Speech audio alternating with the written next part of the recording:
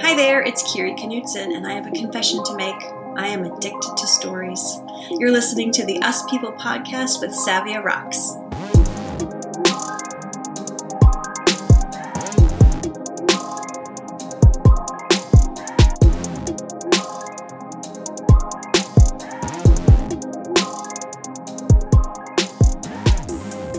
Hey guys, and welcome to another episode of the Us People podcast. I'm your host, Savia Rocks, and today I'm humbled to have Kiri Knutson here with me. Did I say it correctly? Hi, it's Kiri Knutson. You're so close.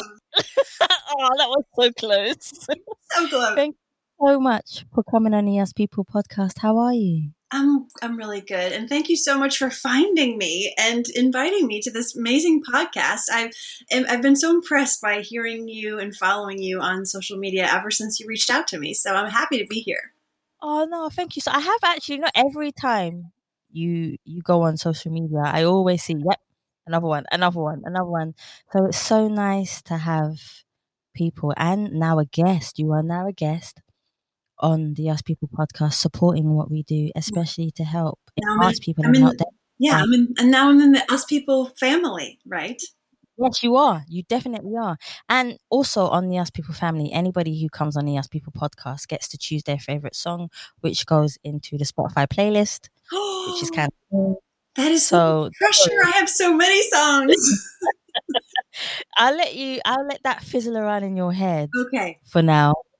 And then we'll start the interview of getting to know who you are as a person. So my first question for you, which I love to ask every single guest who comes on my show, you know what's coming, is could you tell me a bit about who you are as a person, your influences as you were growing up, but how that influenced you to be the person who you are today?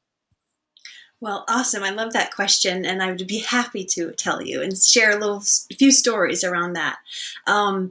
So as you know, I'm a communication consultant and coach. And so a lot of what I talk about is storytelling. And so, I like to say I'm addicted to stories. I love stories of all kinds. I think we find stories in music. We find stories in television, movies, podcasts. I mean, stories are what we live and breathe these days. And, although they go by many names. So one of the stories that describes a little bit about where I'm from is from a 1989 movie named The Field of Dreams. Have you ever heard of that movie? I haven't. I'm going to go and look at it now. Okay. Kevin Costner's in it. James Earl Jones is in it. Other stars are in it. And it was filmed in the town where I'm from, which is a very small town in Dyersville, Iowa. Yeah. Okay, I'll write it down. Add that to the list. So yeah, so I was born I like to say I was born in the field of dreams, but it wasn't really in the field, but it was in the town where the movie was filmed. And basically, if you know that movie, or now if you go watch that movie, you'll see the setting is a farmhouse in the middle of nowhere, as they call it, in a cornfield. And I grew up on a farm in Iowa until I was 14 and lived in a very small town. And usually when I tell people that I lived in a very small town, they'll say, oh yeah, me too. And I'll say, well, how was the population of where you were born or where you are from? And they'll say, oh, like, 20,000. It was so small. And I'll say, okay, then I was born in a village because where I lived until I was 14, there were under 1,000 people in this town. Yeah, under 1,000. Can you imagine? That's a pretty small town. That's tiny. Tiny town. Yeah, one flashing yellow light. And so a lot of my early memories are living in Iowa, growing up on a farm, animal stories, the triumph and tragedy of animal stories, living on a farm. It's life and death lessons right there from the time that you're a little kid.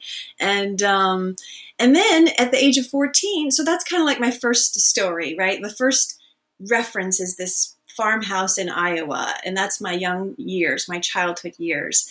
And I was just thinking about this and sharing this with someone else about how it's funny that Iowa, the weather there is, like Canada. It's very cold in the winter. It can be like 20 below zero in the winter in Iowa. Wow. Yeah, so that's pretty freezing. And then when I was 14, we moved to South Florida, and if you've ever been to Florida, or or you think of Miami or whatever. I mean, we're about hour and change away from Miami, but that was a big, huge cultural shock in many ways, many differences. Not, go from the middle of the country in a tiny farm town where everyone really looks the same and from the same background, into South Florida, which is this, multiple cultures and languages and food and music and dance. And I just was immediately captivated with the diversity of everything here. And so, to give a little frame of reference, I like to say that I went from a town of under 1,000 people. And then my high school class had 500 kids. Ooh, that's half of your village. Right? Yeah. So we moved when I was 14 to South Florida. And that was my second story reference is, are you familiar with the show Beverly Hills 90210? Of course, yes. Okay. So this is 1990. I'm starting as a freshman in high school. We moved to South Florida. And actually, Beverly Hills 90210, I think it came out that year or around that year. So it was like the hit show. And the premise of the show is that these two kids from the Midwest moved to Beverly Hills, California, right? So I moved from the farm country to South Florida, Boca Raton, Florida, which is kind of like the Beverly Hills of Florida, wealthy and affluent. And, so it was kind of strange to watch kids drive in with their red BMWs when we were, 15, 16. And I just came from the farm.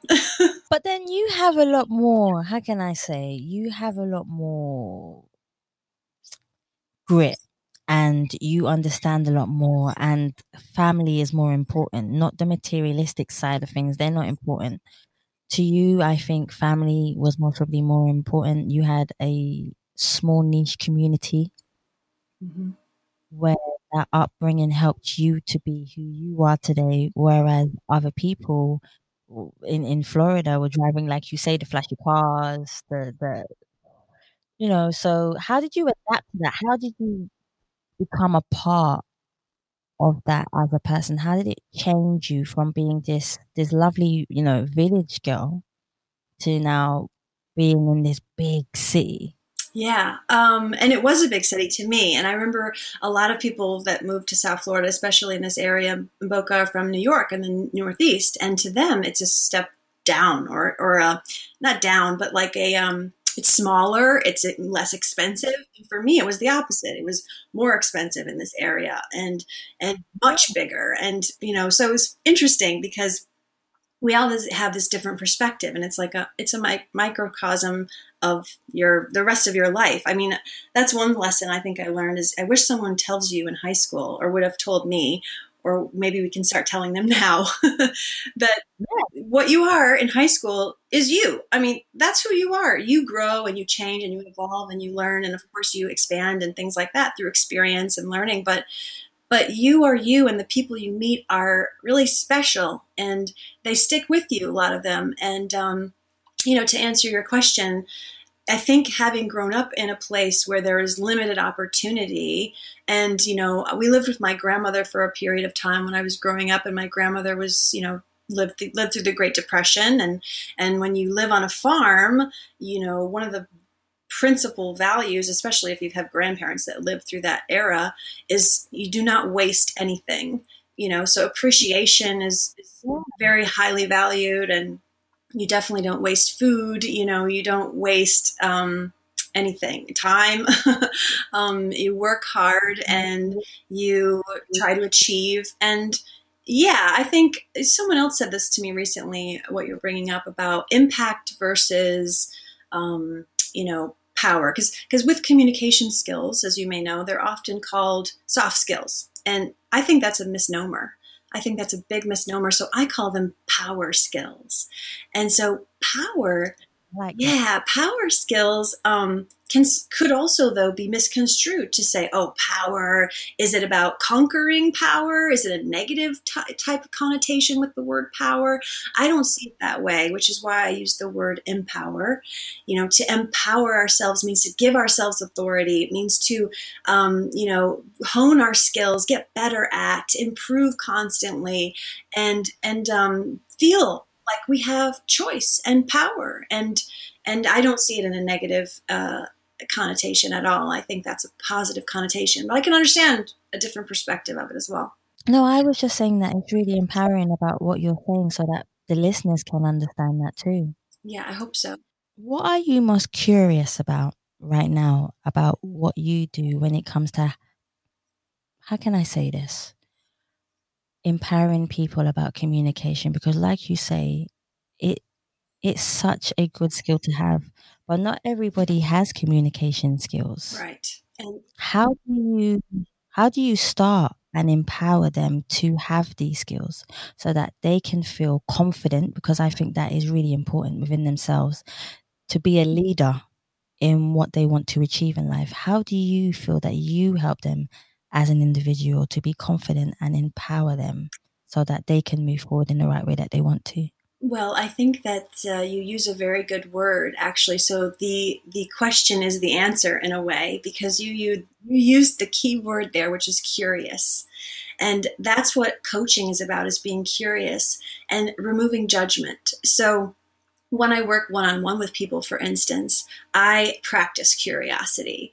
Lots of times people will ask me direct questions and they'll want a direct answer, but really it wouldn't serve them to the highest good to directly answer what I think, because it doesn't matter what I think. Instead, I have to get curious and I have to say, why, or where is that coming from, or why is it important to you?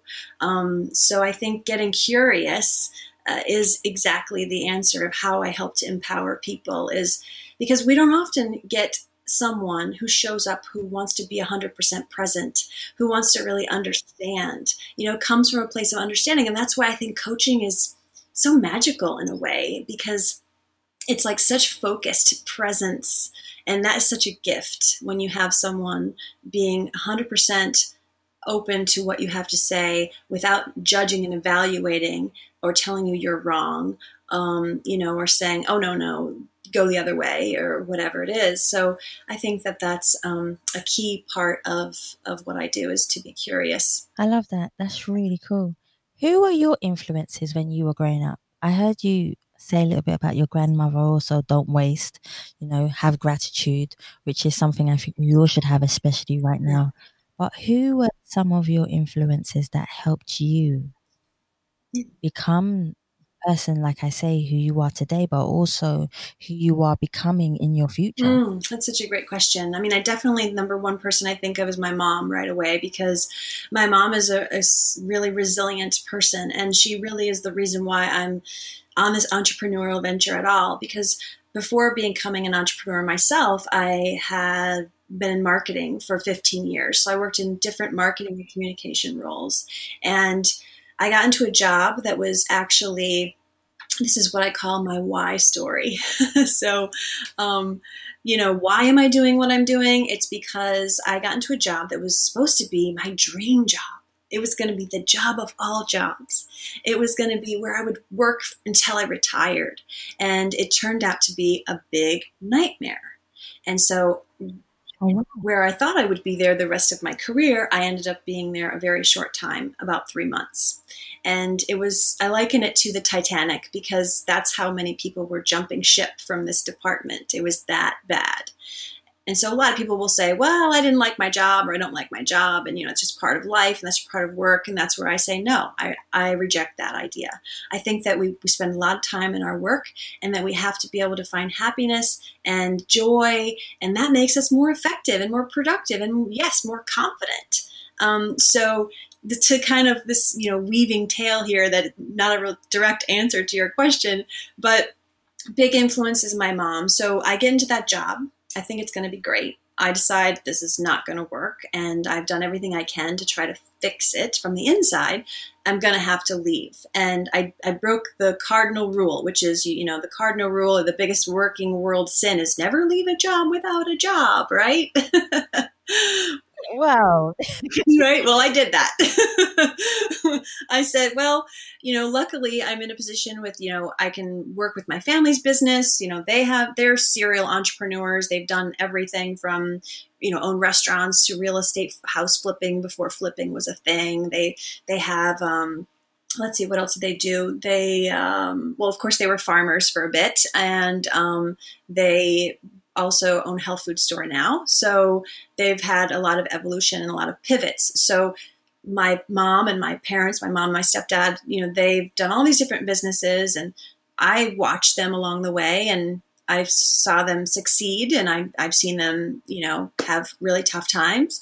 And that was, I think, what took me so long to get to entrepreneurship, because I was like, oh no, I'm going to go the safe route.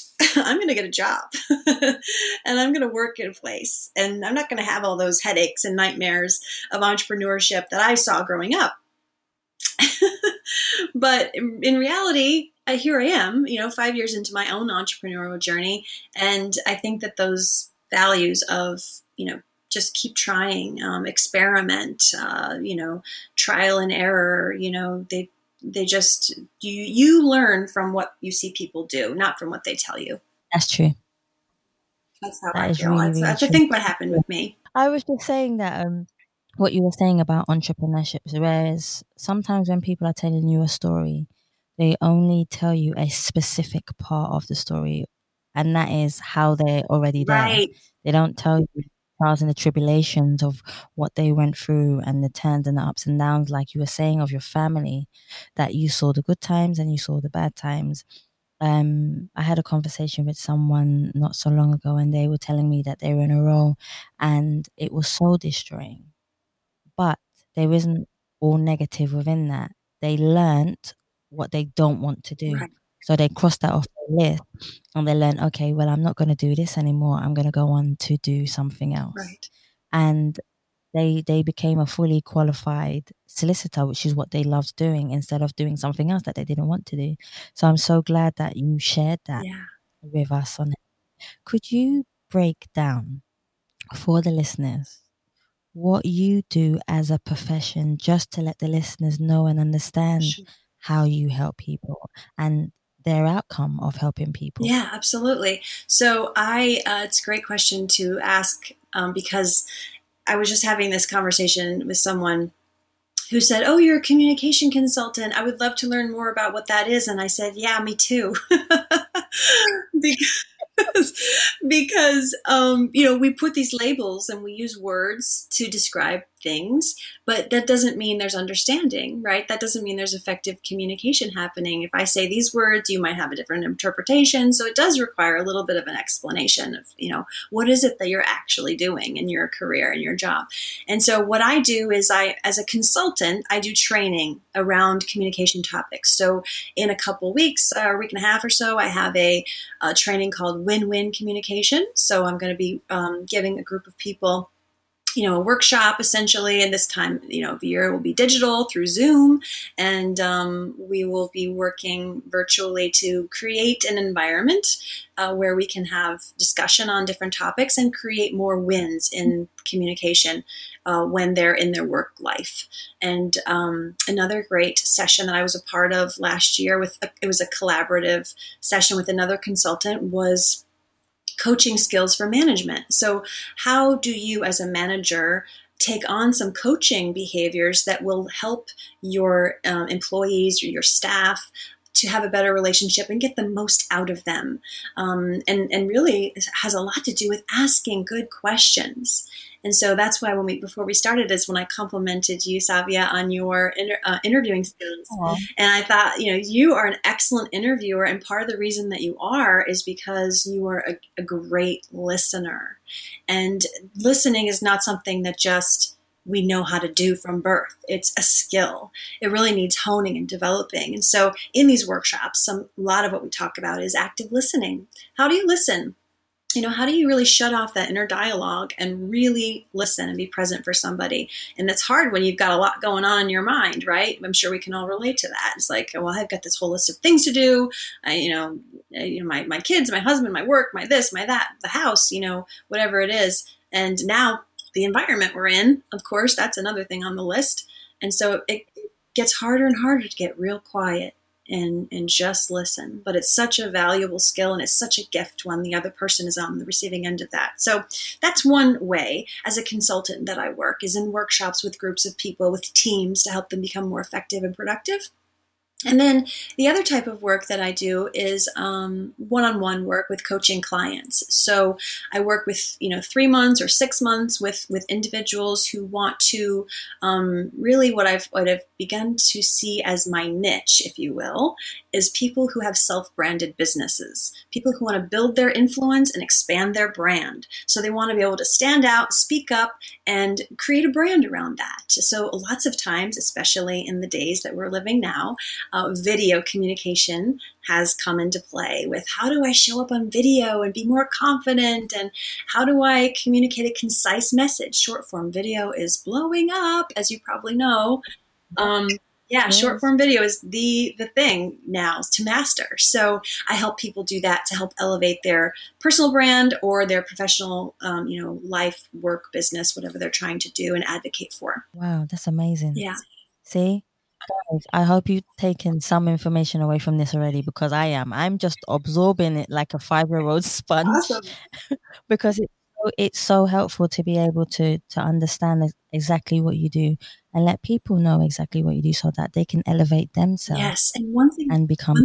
Thank you for that. I would like to point out a differentiator, if you will, because I've been working, you talked a little bit, or you asked me earlier about I think you asked me about what am I getting curious about now in my area. Yeah.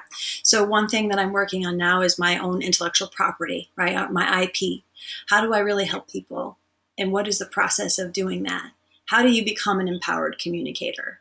And so I'm working on an assessment model of different types of communication that people show up with that I've seen, and then steps in a process to help get them there, to help really build the influence that they want to see in their brand, whether that's a self-branded business, that meaning, Savia at Us People Podcast, that's a self-branded business.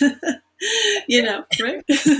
So, or Kiri of Up Level Consulting, that's, self-branded business. It's about me and the expertise that I bring. And so I find a lot of people are doing that because they have passions and they want to, be more fulfilled in their work, and they're looking for more. And a lot of the people I end up working with are, what would I call them?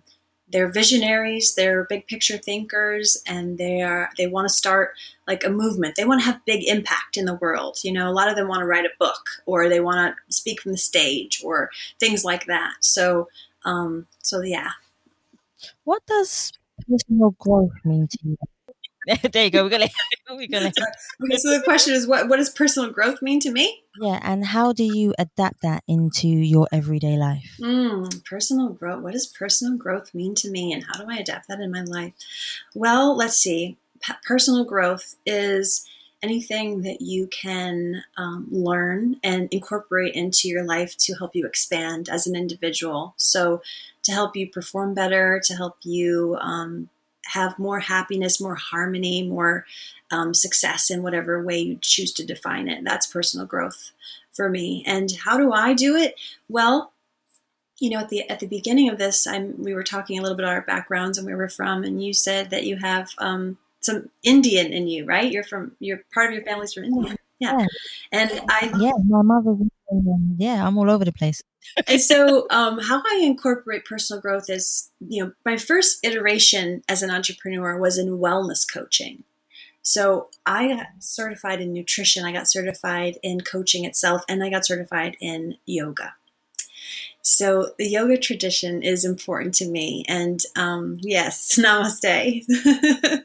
And I think that is been such a gift to grow in many, many ways. In the West, we've really boiled yoga down to something, just a tiny sliver of what, most people think yoga is, but it's so much more in the philosophy and the different types of practices. And I think because my focus is on communication and storytelling and speaking and things like that, most recently, my personal growth has really been drawing me to chanting and music. And, I want to create more of that in my life. And so even though I was certified in Hatha yoga, basically, a version of Hatha and Ashtanga yoga, I find myself this year being called to Kundalini.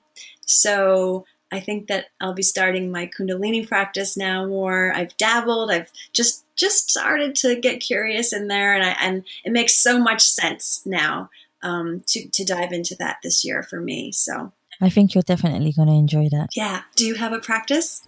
Before my grandmother passed away, she done a lot of that, and she Buddhism.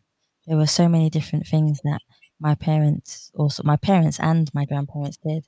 My mother doesn't really practice it too much, Mm-hmm. but I think that's definitely something that I'm also, because when you said it, I was like, yeah, maybe that's a sign for me to go back and start doing it too. So sometimes people come also as signs to tell you to go back and do something that will enhance your life. So thank you for mentioning that. Absolutely. And, I kind of wonder, how the algorithms of social media work since I'm in the US and you're in the UK. And my coach last year was in the UK and I met people in the UK. And so I got connected to them on social media. So now I wonder if maybe that's how we ended up getting connected is because of different, Maybe. connections in common. And then you get, yeah. So that's kind of interesting. I have so much gratitude for that as well because you never know who you're connected to.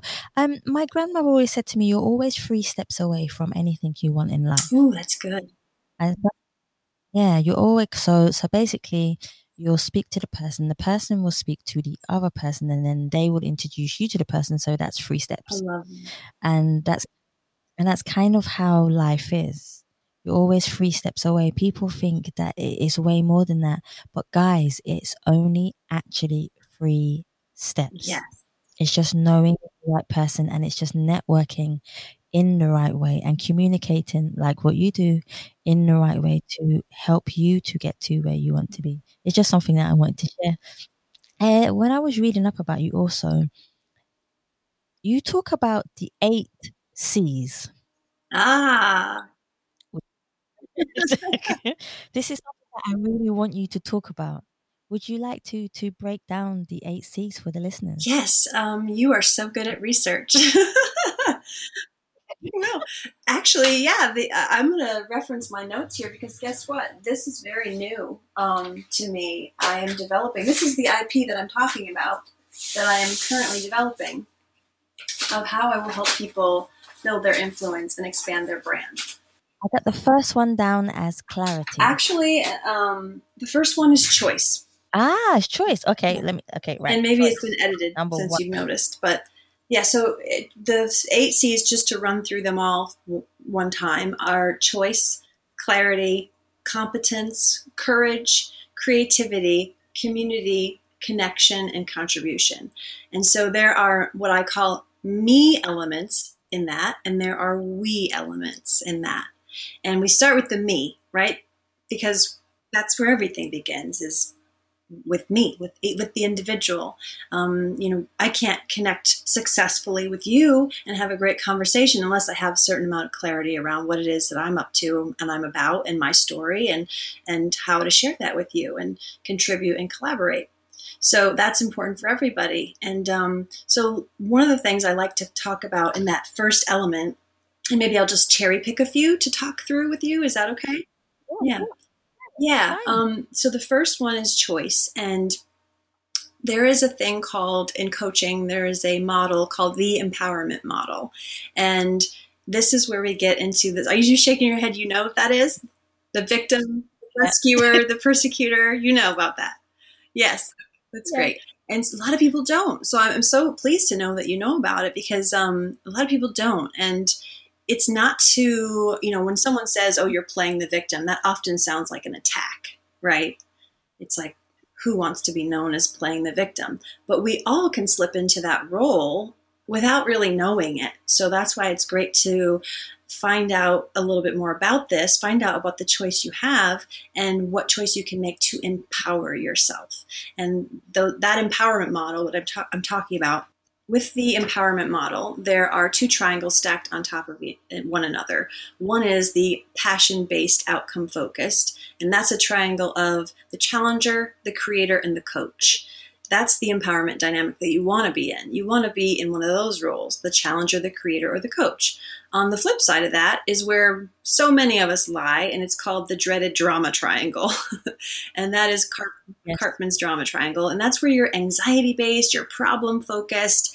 You may be maybe in the victim role, you may be the rescuer, or you may be the persecutor. And without going into all the details of all that, it's just really interesting to recognize and find out a little bit more about what role am I playing in this situation and what choice do I have to change that. So that's a little bit about what will be covered in the arena of choice. And then let's see, what else? Do you have another one that you would like me to talk about? Oh, okay. Because this is creativity, I'm going to jump to creativity. Yes. Okay, creativity, awesome. I love it. It's one of my favorites as well. So with the creativity, since, I like to make the distinguishing remark about storytelling versus public speaking, right? A lot of communication coaches and consultants will talk about public speaking. How do I help you present more, more effectively? Or how do you really do a great presentation? How do you do a speech? And I did teach public speaking at the college level, so I know what that is, and I know that that's very valuable. However, what I'm passionate about is storytelling, because story has some fascinating elements to it that public speaking sometimes misses, and that is emotion. Emotion is the key to so many things. I mean, you can take this back to the days of, the ancient Greeks with the rhetorical triangle, ethos, pathos, logos. I mean, right? Does this ring a bell from your university days? Right. So the pathos is the emotional component of persuasion, and people are not always logical. We don't make logical decisions. We make decisions on emotion. And sometimes when I say that, people are like, "Oh, well, that sounds like we're really, just with sway with the wind, or we just can't make our minds up with logic." And that's not to say that logic's not important. It is. But emotion is what draws people into action. And if you want to prove it to yourself, you can watch any commercial on TV and pick out the emotional plea. And so that's why I focus on storytelling, because I think we can have stories sort of in our pocket with us when we work and we do our jobs, because inevitably you come across those teachable moments with people, right? If you've ever worked with people, if you've ever worked with a team, work with even if it's just one other person, you have an opportunity to teach each other something. And there's a great author. I have a book here that I really like. Her name's Annette Simmons, and she talks about, the book is called The Story Factor, and she says a confusing story cannot convince. And she talks about 6 stories that we should all have, and that's how we can convey who we really are, what we're all about. The who am I story. That's like about your integrity and your character. What story can you tell to illustrate, to show, instead of just telling someone, "Oh, I'm a person of integrity." Oh, okay, great. That's wonderful. Am I supposed to take you at your word for that? Instead have a story that illustrates that you're a person of integrity. And so that means a lot more and be more convincing. I really love that. I love the whole concept of everything you've just said there. I think I continue to learn knowledge, and I'm sure the listeners are continuing to learn as well, as much as I am. What is the best advice that somebody has ever given you in your life that has helped you throughout your life? That's really good. The best advice, let's see. Well, I remember when I was starting college, and my mom is one of 8 kids, by the way. That's when you live on a farm, you have big families. I'm an only child, but my mom is one of 8. And so she has 7 siblings, and one of my uncles was visiting, and he was actually one of the only, I think there was 2 kids in the family that went to college. And so my uncle was one of them. And I said, when I was starting college, I really didn't know what major to pick or anything. I had no idea. I just knew my parents owned businesses, and maybe I'd be a business major. What did I know? That's such a tough decision for any college student starting out is pick a major. How do you do that? You don't know what you want to do. So I asked my uncle, I said, what should I do? I've got to pick a major. Oh my goodness, I don't know what to pick. And he said, just pick some classes that you enjoy. Take some classes that you really enjoy and find out what those are, and that will reveal your major. And so that's how I ended up a communication major, because I liked all those classes. I liked the public speaking when most people didn't. I liked the intercultural communication. I remember taking rhetoric and liking that, you know. And so I was just drawn to that area. And so that was probably really good advice that I got from my uncle about what direction to flow. And also, I don't know that anyone told me this, but advice that I would give to someone who's trying to find their purpose or their path or what they should do or where they should focus their energy is to not take on so much pressure to get it right. Instead, get into action. You know, if you think you like soccer, try soccer. If you think you like art, try art. If you think you like math, go for some math. I mean, nothing is permanent. All of this is temporary. So experiment, try, pivot. There's a really great quote by, what's the woman who wrote The Artist's Way? I can't think of her name. The Artist's Way, that book.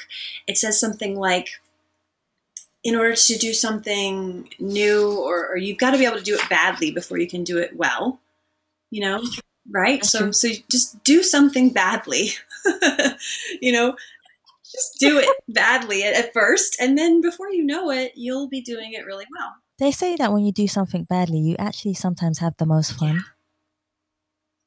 All this pressure. You know? Because you're experimenting. Yeah, you're experimenting. Yes. You're learning, you're adapting, you're curving yourself into a mold of what you want to do with your life.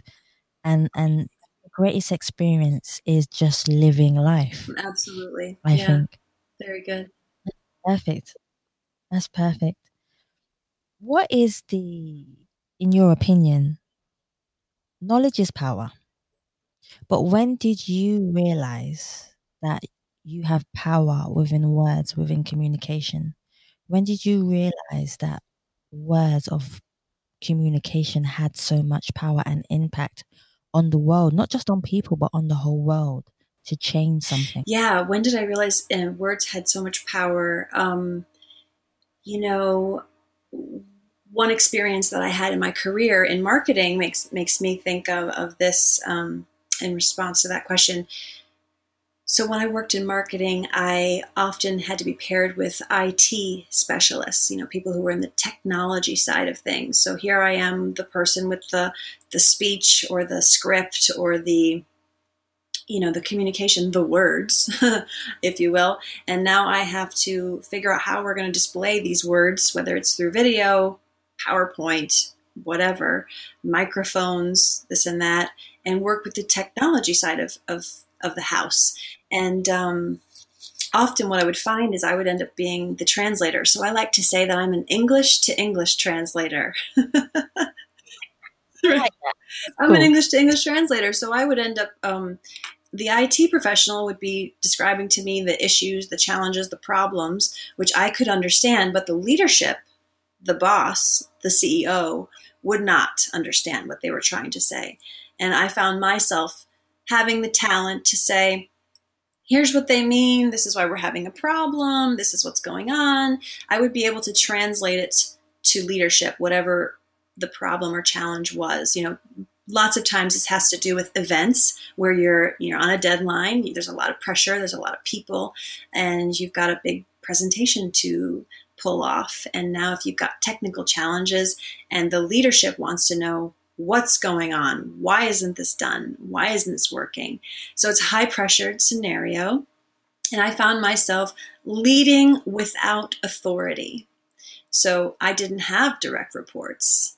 I didn't have people that reported to me, but I had to persuade and influence and get buy-in from different people, and to just do that on emotional intelligence and if I might be so bold, charisma, likability. Yeah. Okay, definitely. What are you most proud of that you stand for? Most proud of that I stand for. Um, Boy, that's a good question. What am I most proud of that I stand for? Well, self-awareness is a big part of being an effective communicator. And because I want to help other people create more self-awareness, I have been trying to gain as much self-awareness as I possibly can. And one way that I've done that is to take a lot of personality assessments or behavioral assessments.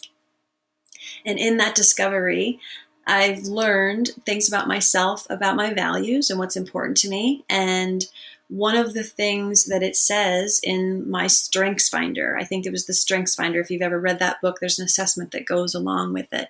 And it says something to the effect of, I should be an advocate for people who need a voice, or that I like to lift people up, or and I was so excited, I guess, or happy to have found that in my journey on self-awareness, that I have highlighted it and printed it out and posted it and put it in a notebook. Like I'm like, this is so true. Have you ever done that where you learn something about yourself and you're like, yes, this is me? Yeah, I got it all on my wall Do you? behind me. I know the listeners can't see it. Yeah, yeah. I have loads of like different sayings where I've learned something about myself and then I've adapted it to around the quote. And then I stick it up about me, especially ones where you feel like we all have highs and lows in life. And I have one behind me. It's in red, and it's just stating, "I can't do it. I can try it. I'm getting there." And then you get to the top, and then it says, "I've done Yes. it." And I think that's what life is like, where you have an idea in your mind, but you may feel like you don't have the support mechanism. You may feel like people around you won't believe you, that you're capable of achieving what you want to achieve. But you have to believe in yourself first. Then everybody else will follow Right. eventually. Sometimes it's a sad reality that it's like that. But at the same time, if you keep pushing yourself and people see your determination for you to succeed, and I say success in a form where everybody has a different level of success. Success could be waking up in the Right. morning. Everybody has a different form of success for themselves. But if you just believe in your ability to try, then you will succeed in your own way. And that's what I'm trying to say. Absolutely. So definitely, yeah, I definitely do have all these Yes. quotes behind. It's validating to find out, something that you already feel inside.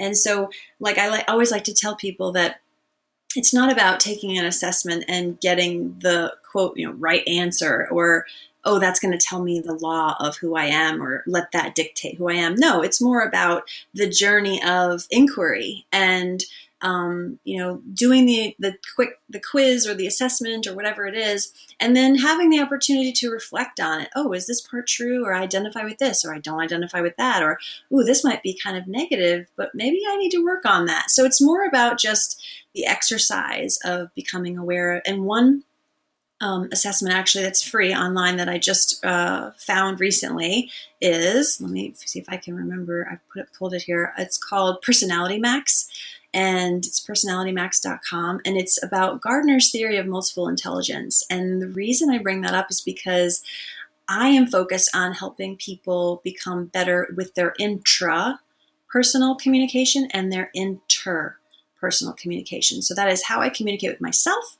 and how I communicate with other people. And this assessment tool measures that, but it also measures other things. And I found out that I had the top 3 strengths for me was the intra, which is the internal in mind, right? How I speak to myself, and music, and linguistic. And so I thought, oh, that's so great, that there's, again, more validation. I already know that I love music. I love dance. I did ballroom dance for a few years.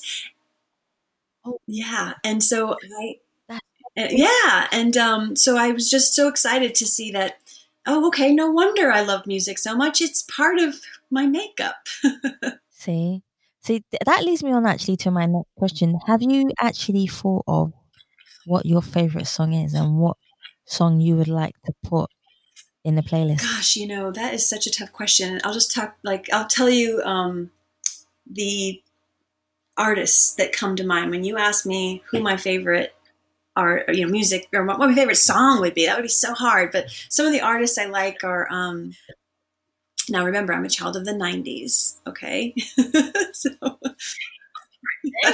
I love like Nirvana and Soundgarden and Pearl Jam and all that stuff. But I also, moved to South Florida when I was in high school and love reggae music. So I love Bob Marley and Peter Tosh and Sister Nancy. I don't know her that well, but I love that one song. And so I love reggae music. And when I was young, I used to go to the reggae festival. There was a Bob Marley festival. It was so much fun. It was a great memory of growing up down here. And who else? I love Tori Amos. You know Tori Amos? Do you like her? Yep.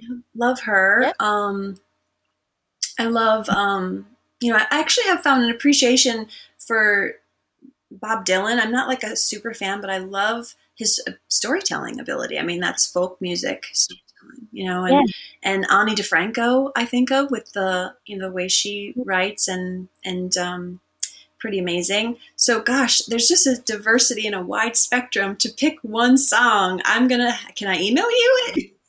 I know it's hard. I think you can. Yeah, no, that's fine. You can make your own playlist. I'm happy with that. I love music. It's so great. It's such a mood lifter. Yeah, it is totally. Music can heal your soul. I believe that too.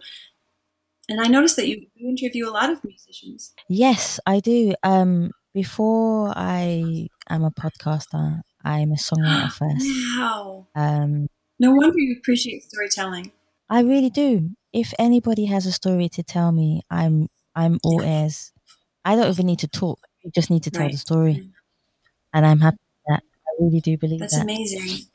If nobody was watching you, well, if nobody was judging you, I would say, what would you do differently in your life if there was no judgment in the world? So if you took out the word judgment in a dictionary and we threw it away, what would you do differently in your life? Wow, if we took out the word judgment and no one was watching or evaluating me, what would I do different? Boy, that's a good question. I would jump out of a plane more often. I would jump out of a plane more often. Like bungee, skydive, or yeah. Like I'm too scared of all that. That won't be me. If no one, I mean, gosh, I don't know if this answers that specific question, but I think another question that you had mentioned was about if you were a child or how'd that go? Like, as a child, what did you want to do and you haven't done? What one thing would you do that you never had a chance to do? Yes, so I think that it's funny that we just talked about music and songwriting, because that's what I would like to do, is to sing from a stage, and not for the crowd or the adoration, but for the connection of, for me, when I speak in front of a crowd and I imagine singing, is even like putting yourself in an even more vulnerable position, which is actually very powerful, I think. To connect with people on that level, would be like magical, I think. I mean, I even kind of get like emotional thinking about it. Like I feel like I want to wave my hands in front of my eyeballs. I have a lot of admiration for people who can write and tell a story and become vulnerable, like you're saying, through their storytelling of what they've been through their life and share it with the world, because there are so many people going through exactly or something similar to that person who has picked up that pen and wrote down their emotions to tell their story. But it's until you break that shield of not holding your story anymore, because a lot of musicians, what they do is they create beautiful music, but then they keep it in their bedroom, and no one's going to hear you if you keep it in your bedroom. Share. And there's so many avenues right now, especially now with technology being the way it is and social media being the way it is, where you can share what you've done. Someone will find it. Someone will listen to it. Someone will resonate with it in the way that you want them to. And you don't always have to see That's it. right. They will feel it. Feel it through. But that's just the spiritual side of what I'm trying to tell. Absolutely. I love But that.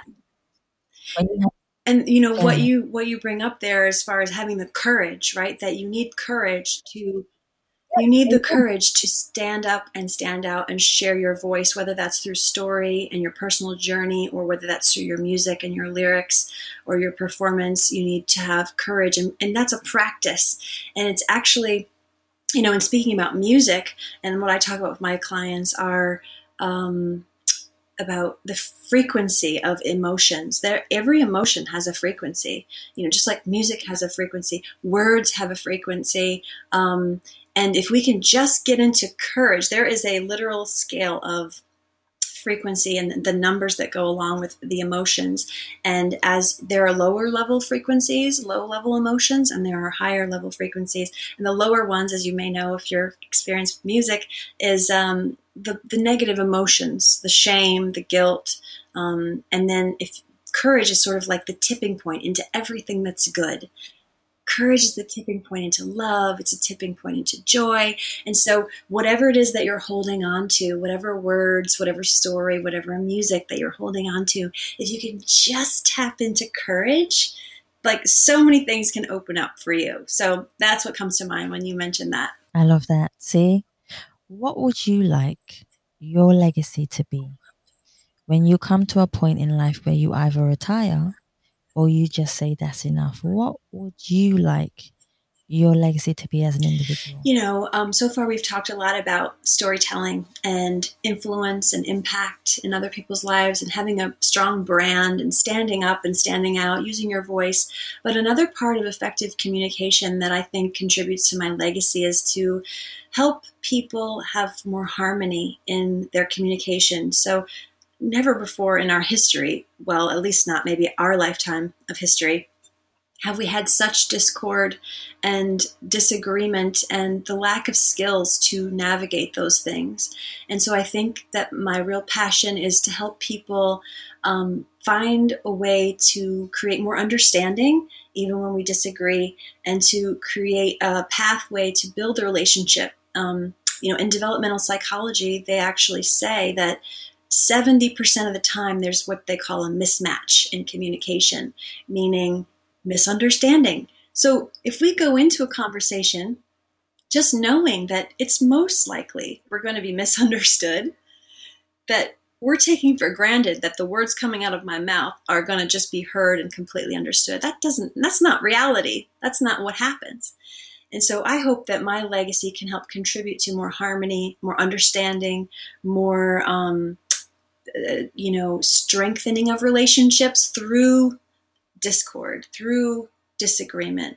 That those things, when we navigate through them, actually make our relationships stronger, make us stronger, rather than, tear us apart. I love that. That definitely. I have two more for you.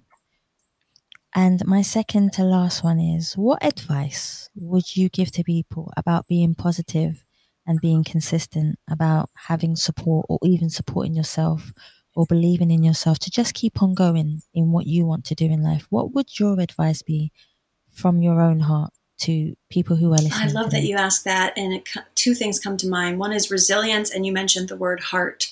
And so to build your resilience is to know that when you are in the, let's call it difficult experience, whatever that may be, or some people call it when you're in the trauma, right? When you're having the hard time, when you're in middle of it, it doesn't really help to know that you're going to be stronger after it's over because you're in it. And if you're in it, sometimes you just have to be in it, and you have to say, I have hope that things will get better. There is such a thing as the science of hope, and using the science of hope actually helps you be more successful, more productive. And so having hope, having faith, if you want to call it that, faith is something you believe in without seeing it, right? Have faith, have hope that it will get better. But if you're allow yourself at the same time, if you're in the middle of a hard time, to just be there, and know also that there is such a thing as post-traumatic growth. That after you have something difficult, you will have growth, and you will come out more resilient, more strong, and you'll be able to conquer a whole lot of things. And then the other thing you mentioned there in that question was heart. And I love that this comes up because I also like to talk about heart-led leadership. And when we practice our communication skills, our power skills, we are developing heart-led leadership, meaning we want to have empathy with other people. And that involves really hearing where they're coming from, even when we don't agree with it. So developing a heart-led leadership style, and practicing the science of hope. I love that. See, that's so kind to actually hear. Not a lot of people say that, and it's so nice and genuine to hear somebody say that. Thank you so much. My final question for you is, where can we find you on all your social medias? And like I've been blessed and lucky to be able to have you on the Ask People podcast, where can other people find you if they would like to get in touch with you? So my website is uplevelc.com. So Uplevel C stands for either coaching or consulting. And so you can find me there, of course, directly. And also I do like Instagram, as you may know. So you can find me at Coach Keryk. It's Keryk on Instagram. That's probably the best two ways to find me and see what I'm up to these days. Perfect. I want to thank you so much for coming on the Ask People podcast. I know we booked this from so long ago, and the time came to actually be able to do the podcast with you. I'm really humble and I'm really grateful that you came on the Ask People podcast. Thank you so much. And thank you so much for having me. I really enjoyed this conversation. I think we could talk easily for another hour. Oh, yes. Oh, most definitely. Yeah. Most definitely. Thank you so much, guys. Thank you so much for listening to the Ask People podcast. And please remember, you can subscribe and leave us a review on Spotify, iTunes, Google Play, and any other platform that you prefer listening to. Please also follow us on Facebook, Instagram, and Twitter. And you can also donate to the Ask People podcast by simply going to the Savvy Rocks website or just typing in www.paypal.com/Us People podcast. Thank you so much for listening. Stay happy, stay positive, and as always, please continue to be kind to one another.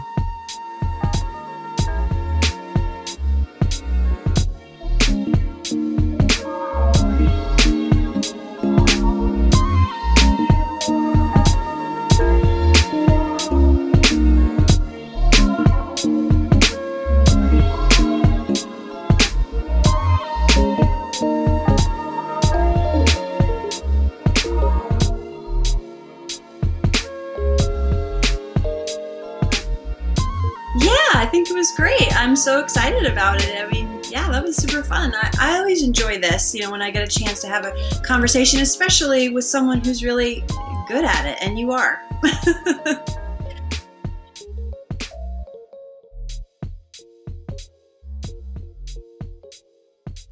Okay, thank you so much, Savia. If you ever need a guest, let me know. I'll be happy to do it again.